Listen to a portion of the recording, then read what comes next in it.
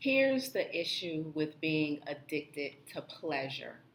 Here's the issue with being addicted to pleasure. So, a lot of times in life, we are told that, hey, Teresa, a lot of times in life, we are told, that life is all about living, that life is all about, doing the things that you enjoy.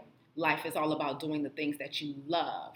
However, a lot of us don't realize that part of the reason we can't get to where we want to be in our health, in our professions, in our relationships, is because we're addicted to pleasure. And it's your addiction to pleasure that is hindering your ability to get where you want to be. Now, it may sound counterintuitive. It may sound like, listen, life is all about doing what makes you happy. Life is all about doing what fulfills you.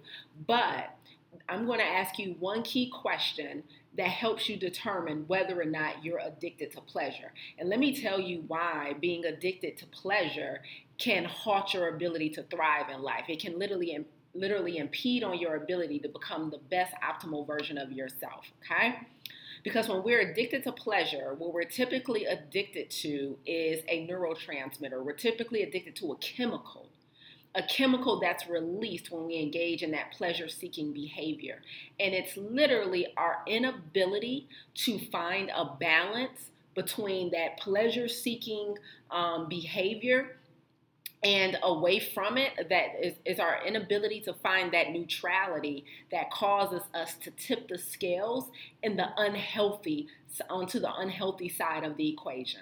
So, when it comes to food, when it comes to things that we enjoy eating that we know are not good for us, right? A lot of times, many of us are so addicted to the pursuit of the feeling that food gives us, that it causes us to then tip the scales to an unhealthy side of the equation. So pleasure-seeking behavior is not a negative thing, but it's when we become addicted to pleasure that it becomes a negative thing that impedes on our ability to thrive in life, right? So think about the foods that you feel like you cannot give up, the foods that you feel like you cannot live without. Right? And think about the feeling that those foods give you. The feelings that those foods gives you typically causes you to chase that feeling repeatedly, right? And so when we're addicted to pleasure, what typically happens is we're addicted to the dopamine hit we get when we engage in that behavior. So you're supposed to be writing your book, right? You're supposed to be outlining your business or a new offer in your company. You're supposed to be working on that project.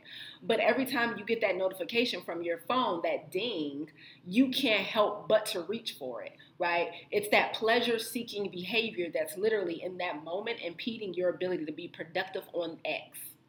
And so you're addicted to pleasure. It's nothing wrong with checking out those notifications. There's nothing wrong with wanting to see who texts you or who posted what, or, that social media or whatever.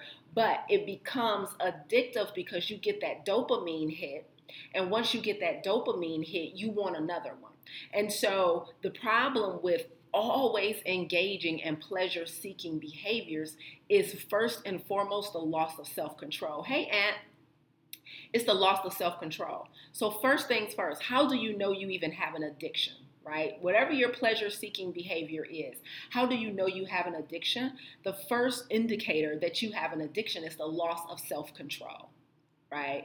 You're not supposed to eat the whole family-sized bag of chips, but you can't stop yourself.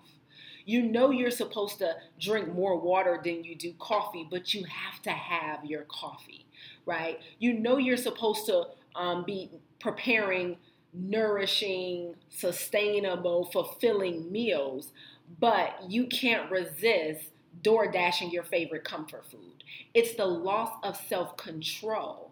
It's the loss of self-control. And that loss of self-control is one of the first indicators of an addiction. So a lot of times, what most of us do, if we really assess our day and our week and our month, is we spend the majority of our time seeking pleasure. Now, how do we know whether or not this is a problem? I'm going to ask you one key question to ask yourself. One of the key questions you must absolutely ask yourself to determine whether or not you are addicted to seeking pleasure is, are what feels good and what's required one and the same? Okay? So that's the question I want you to ask yourself to determine whether or not you are a pleasure seeker, an unhealthy pleasure seeker. What's required and what feels good, are they one and the same? Let's do a very simple example. We all know we need water to thrive. We know water is one of the life forces we should put in our bodies every single day. One of the things, one of the tools I teach my students at Farm to Table is to drink half of your healthy body weight in ounces of water per day. Drink half of your healthy body weight in ounces of water per day, all right? Now, many of my students, when they come into the program, they have addictions to caffeine, namely coffee. So they're typically starting their day with coffee as opposed to water. One of the pro tips we give our students for water is to consume 25 ounces within the first 30 minutes of waking. All right. Now, you're in this program, right? You're trying to get more energy because you notice you're lethargic throughout the day. So let's say your goal is to get more energy. And let's say you've enrolled in a program or a framework that's going to teach you how to do that. And let's say one of the rules in my framework that's going to teach you how to have more energy is to drink adequate amounts of water. Okay, so now we know what's required. We know, Lisa says, if I follow her framework to boost my energy throughout the day, that I need to not only be drinking half of my healthy body weight in ounces of water, but I also need to be doing 25 ounces of that within the first 30 minutes of waking up. So Lisa has told me, step one, what's required to stop crashing in the middle of the day, to stop feeling lethargic, to stop feeling exhausted all the time. She told me what's required is to drink room temperature water first thing in the morning. Within 30 minutes, I should have already downed 25 ounces. But what feels good? What feels good is drinking a 12-ounce cup of my favorite coffee with my favorite creamer out of my favorite mug, sitting in my favorite spot in the house to get my day started and sipping my coffee. That's what feels good. So now that I've enrolled in Lisa, I've employed Lisa to help me get more energy. She's told me what's required, which is drinking the water. But drinking the coffee feels good. So in this instance, right, we have a collision. We have a collision between what feels good and what's required. Now, using that example, how do I know whether or not I have an addiction to pleasure? How often am I constantly feeling torn between what feels good and what's required? How often am I, when I say constantly feeling torn between the two, I mean literally you're having self-talk, you're having inner dialogue, and you're constantly trying to talk yourself off the ledge. I know I should be drinking the water. I know I'm supposed to be drinking the water instead, but I just got to have a cup of coffee today. The day off is off to a crazy start. I woke up later than I expected, or woke up and was feeling this, or I woke up to this email and it got me irritated. So I really need my coffee today. So I'm going to do what feels good, pleasure seeking, as opposed to what's required, drinking water, in order to get where I want to be. That's how you know whether or not you're addicted to pleasure. Are you constantly in a tug, a mental battle between what feels good versus what's required? That's the issue with being addicted to pleasure. It's not that you should never pursue what feels good. It's when the pursuit of what feels good becomes what you do most. The pursuit of what feels good becomes your preferred course of action. Now, how do you begin to roll that back? How do you then begin to do more of what's required until what's required feels good, right? Because if what's required and what feels good is perfectly aligned for you, you're all good. Like you're going down the perfect path in life. If what feels good and what's required are perfectly aligned, there's no separation between the two, then you're nailing it in life, right? I know that's the case for me with the water, for example. Drinking water feels so good to me. I desire it, right? I crave it. It makes me happy in the morning, right? And it's also what's required. So in this case, the pleasure and what's required are perfectly aligned. There's no deviation here. I don't need to make any pivots here.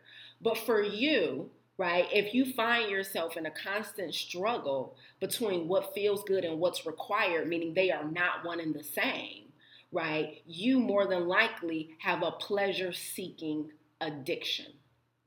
Another indicator of a pleasure seeking addiction is the language that you use. Another one of the tools we teach our students in Farm to Table is watching your language. When you say things like "I can't live without," "I have to have," right? You're giving your power away to that behavior, and every time you speak those words and give that power away, it actually makes it harder to stop doing that thing as opposed to easier to do the right thing. So what language are you constantly using around these behaviors? Why do you have to have this coffee? Why can't you live without chicken? Right? Why do you have to have your favorite snack to watch your favorite show? Like, why do those things have to exist together? It's the constant seeking of that behavior, the constant pursuit of pleasure that becomes a problem. Let me tell you what's happening biochemically here.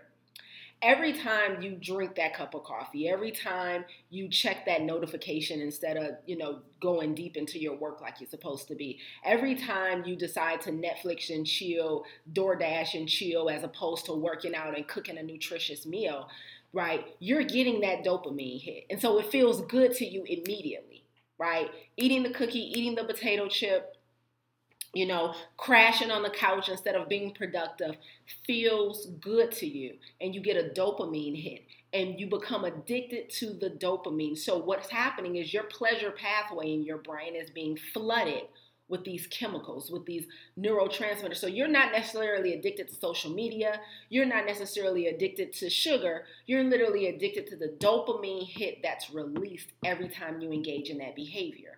It's just that the social media, the sugar, the cookie, the cup of coffee happens to be your vehicle to the dopamine. And so you're overexciting your pleasure pathway. So that's what's happening biochemically. You're overexciting your pleasure pathway, and you want to continue to keep that pleasure pathway flooded with that dopamine.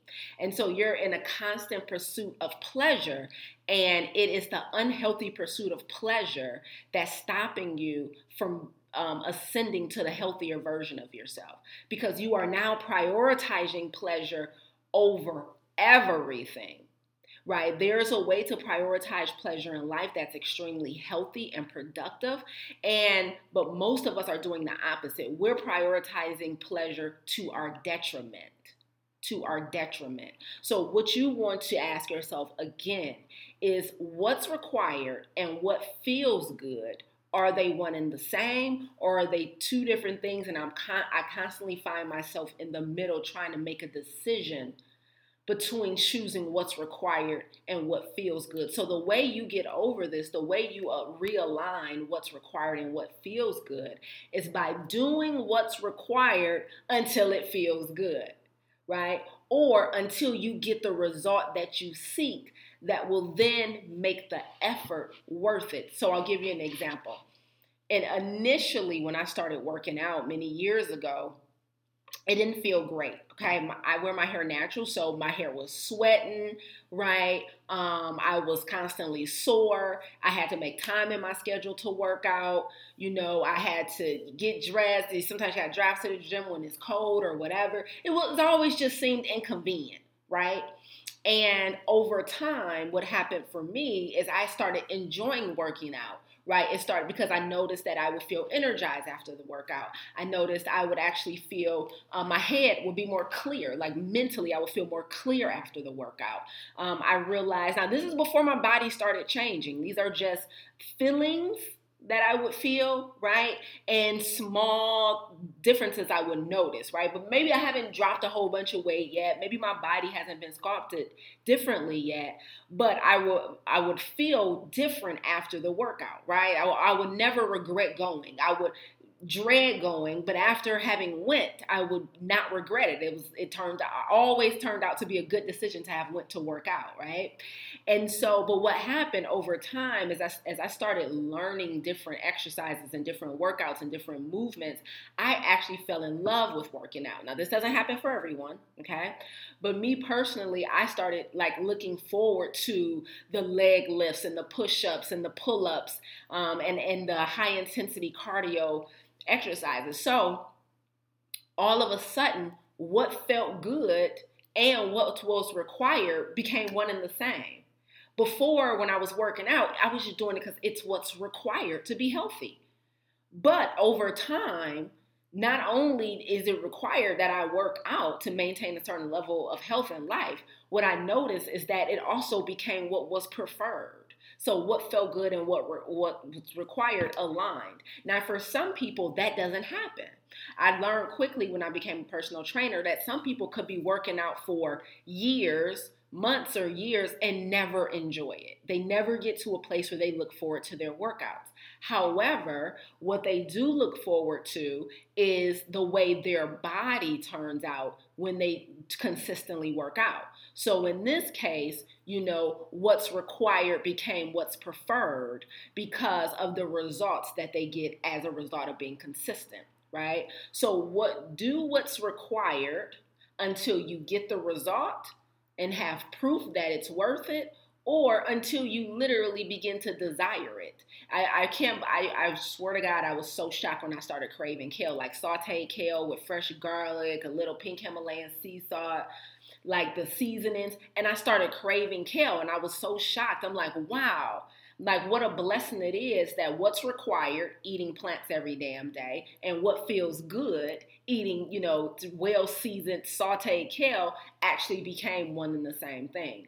And so we are supposed to live our life. I use all those examples to tell you why, the problem with constantly seeking pleasure is that we're, believe it or not supposed to always be in a heightened state of pleasure. And we're also obviously not supposed to be in a state of pain. We're actually supposed to live our lives right in the middle. So pleasure and pain are two ends of the spectrum, and we actually are supposed to exist in a nice neutral place in the middle between pleasure and pain. So if you are one of those people who are constantly seeking pleasure, you're always going to that end of the spectrum, and you're coming out of balance, which is the middle, the happy medium. And what begins to happen is the pleasure that you seek starts providing diminishing returns. So if you're constantly seeking pleasure, what's going to happen is as you find it, like as you constantly respond to every notification, as you constantly give in to every craving for sugar, salt, oil, or caffeine, the pleasure that you feel as a result is going to become less and less satisfying. So you begin to diminish the value of the pleasure because you're constantly in pursuit of it. It's called diminishing returns. So the problem with being addicted to pleasure, one of the problems with being addicted to pleasure, is that we actually handicap our own personal experience with the behavior by constantly seeking it out. So there's power in discipline. There's power in refraining. There's power in self-control, because you then enjoy the pleasure-seeking behavior much more when you do position yourself to receive it or to enjoy it, right? It's just like with anything else. Like that cup of coffee will be so much better one time a week as opposed to 7 days a week, 2 times a day, right? And so you diminish the returns you get from the pleasure if you're constantly seeking it. Then you take yourself out of a state of neutrality and balance between pleasure and pain. And then you flood your body with dopamine and flood your pleasure pathway, and it impedes your ability to think clearly. Okay? So the problem, final review, the problem with pleasure-seeking addictions is that you diminish the pleasure derived from the behavior because you're in constant pursuit of it, okay? Then you also take yourself out of a state of neutrality or balance between pleasure and pain. So now you're Your body and your brain is no longer at a place of homeostasis. Okay. And the final thing is that it clouds your thinking and your judgment and your reasoning and decision making skills. Okay. Because you're biochemically imbalanced, right? Because you're always in pursuit of these spikes of dopamine. So you're biochemically imbalanced now, and now your thinking is clouded, your judgment is clouded, your decision making and reasoning skills is clouded because you're so addicted to pleasure. You're constantly in pursuit of what feels good, regardless of whether or not it's what's required. So I want you to consider, right? Start putting some parameters, start putting some bumper rails up in your life, right? That keeps you in a more neutral place of balance so that you're not constantly giving in. What's an example of a bumper rail? It might be a coach, it might be accountability partner, right? It might be some hard rules, like let's say you constantly eat late at night and you know that's not good for you, right? So in this case, you might introduce an intermittent fasting regimen.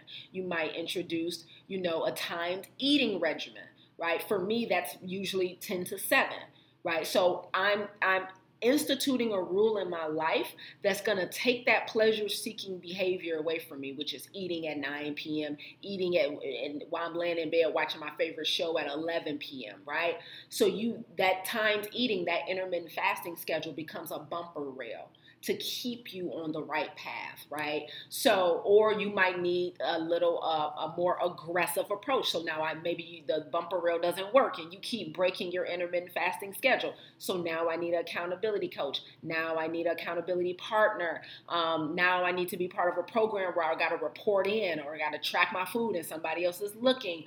Now I can't bring the stuff in the house. Maybe I can only eat cookies from the bakery down the street. I'm not allowed to buy a pack and bring them home. Now the rules might need to get a little more aggressive so that I can detach myself from this pleasure-seeking behavior, get back to a place of balance and homeostasis so that I am in that nice neutral middle between pleasure and pain. You don't want to deprive yourself so much that it's painful, but you don't want to give yourself so much pleasure that it's painful. Does that make sense?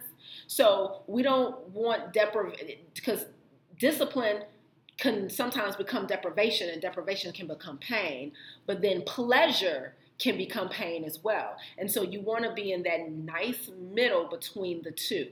So you don't want to say I'm, maybe never, ever, ever going to go on social media again, but maybe I need to put a rule in place while I'm not on it during these particular times because it hinders my ability to be productive, right? So sitting down and really assessing what bumper rails need to be put in place so that I am constantly in a nice balance between pleasure and pain.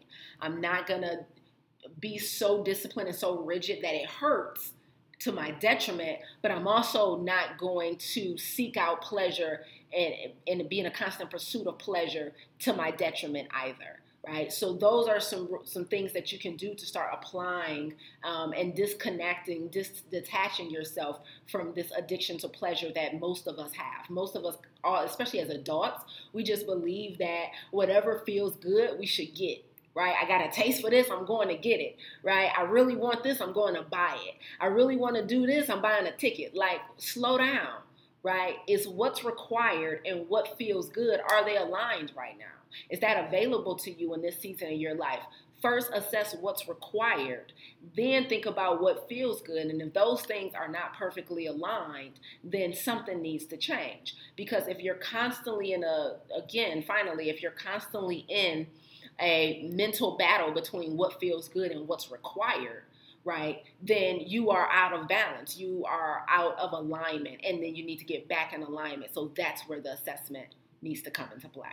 All right. I hope that helps. That's the problem with being addicted to pleasure. Drop me a comment or a line if you're watching this on a replay and let me know if it resonated with you. And if you know that one of the bumper rails that you need is a coach, then please visit lisaangelsmith.com/work with me to check out my 2 signature coaching programs, Farm to Table or the other 23, and see which it will align with you right now in this season of your life to help you get back into that place of neutrality. Okay? LisaAngelSmith.com/work with me. And I'll see you on the other side. Take care, y'all.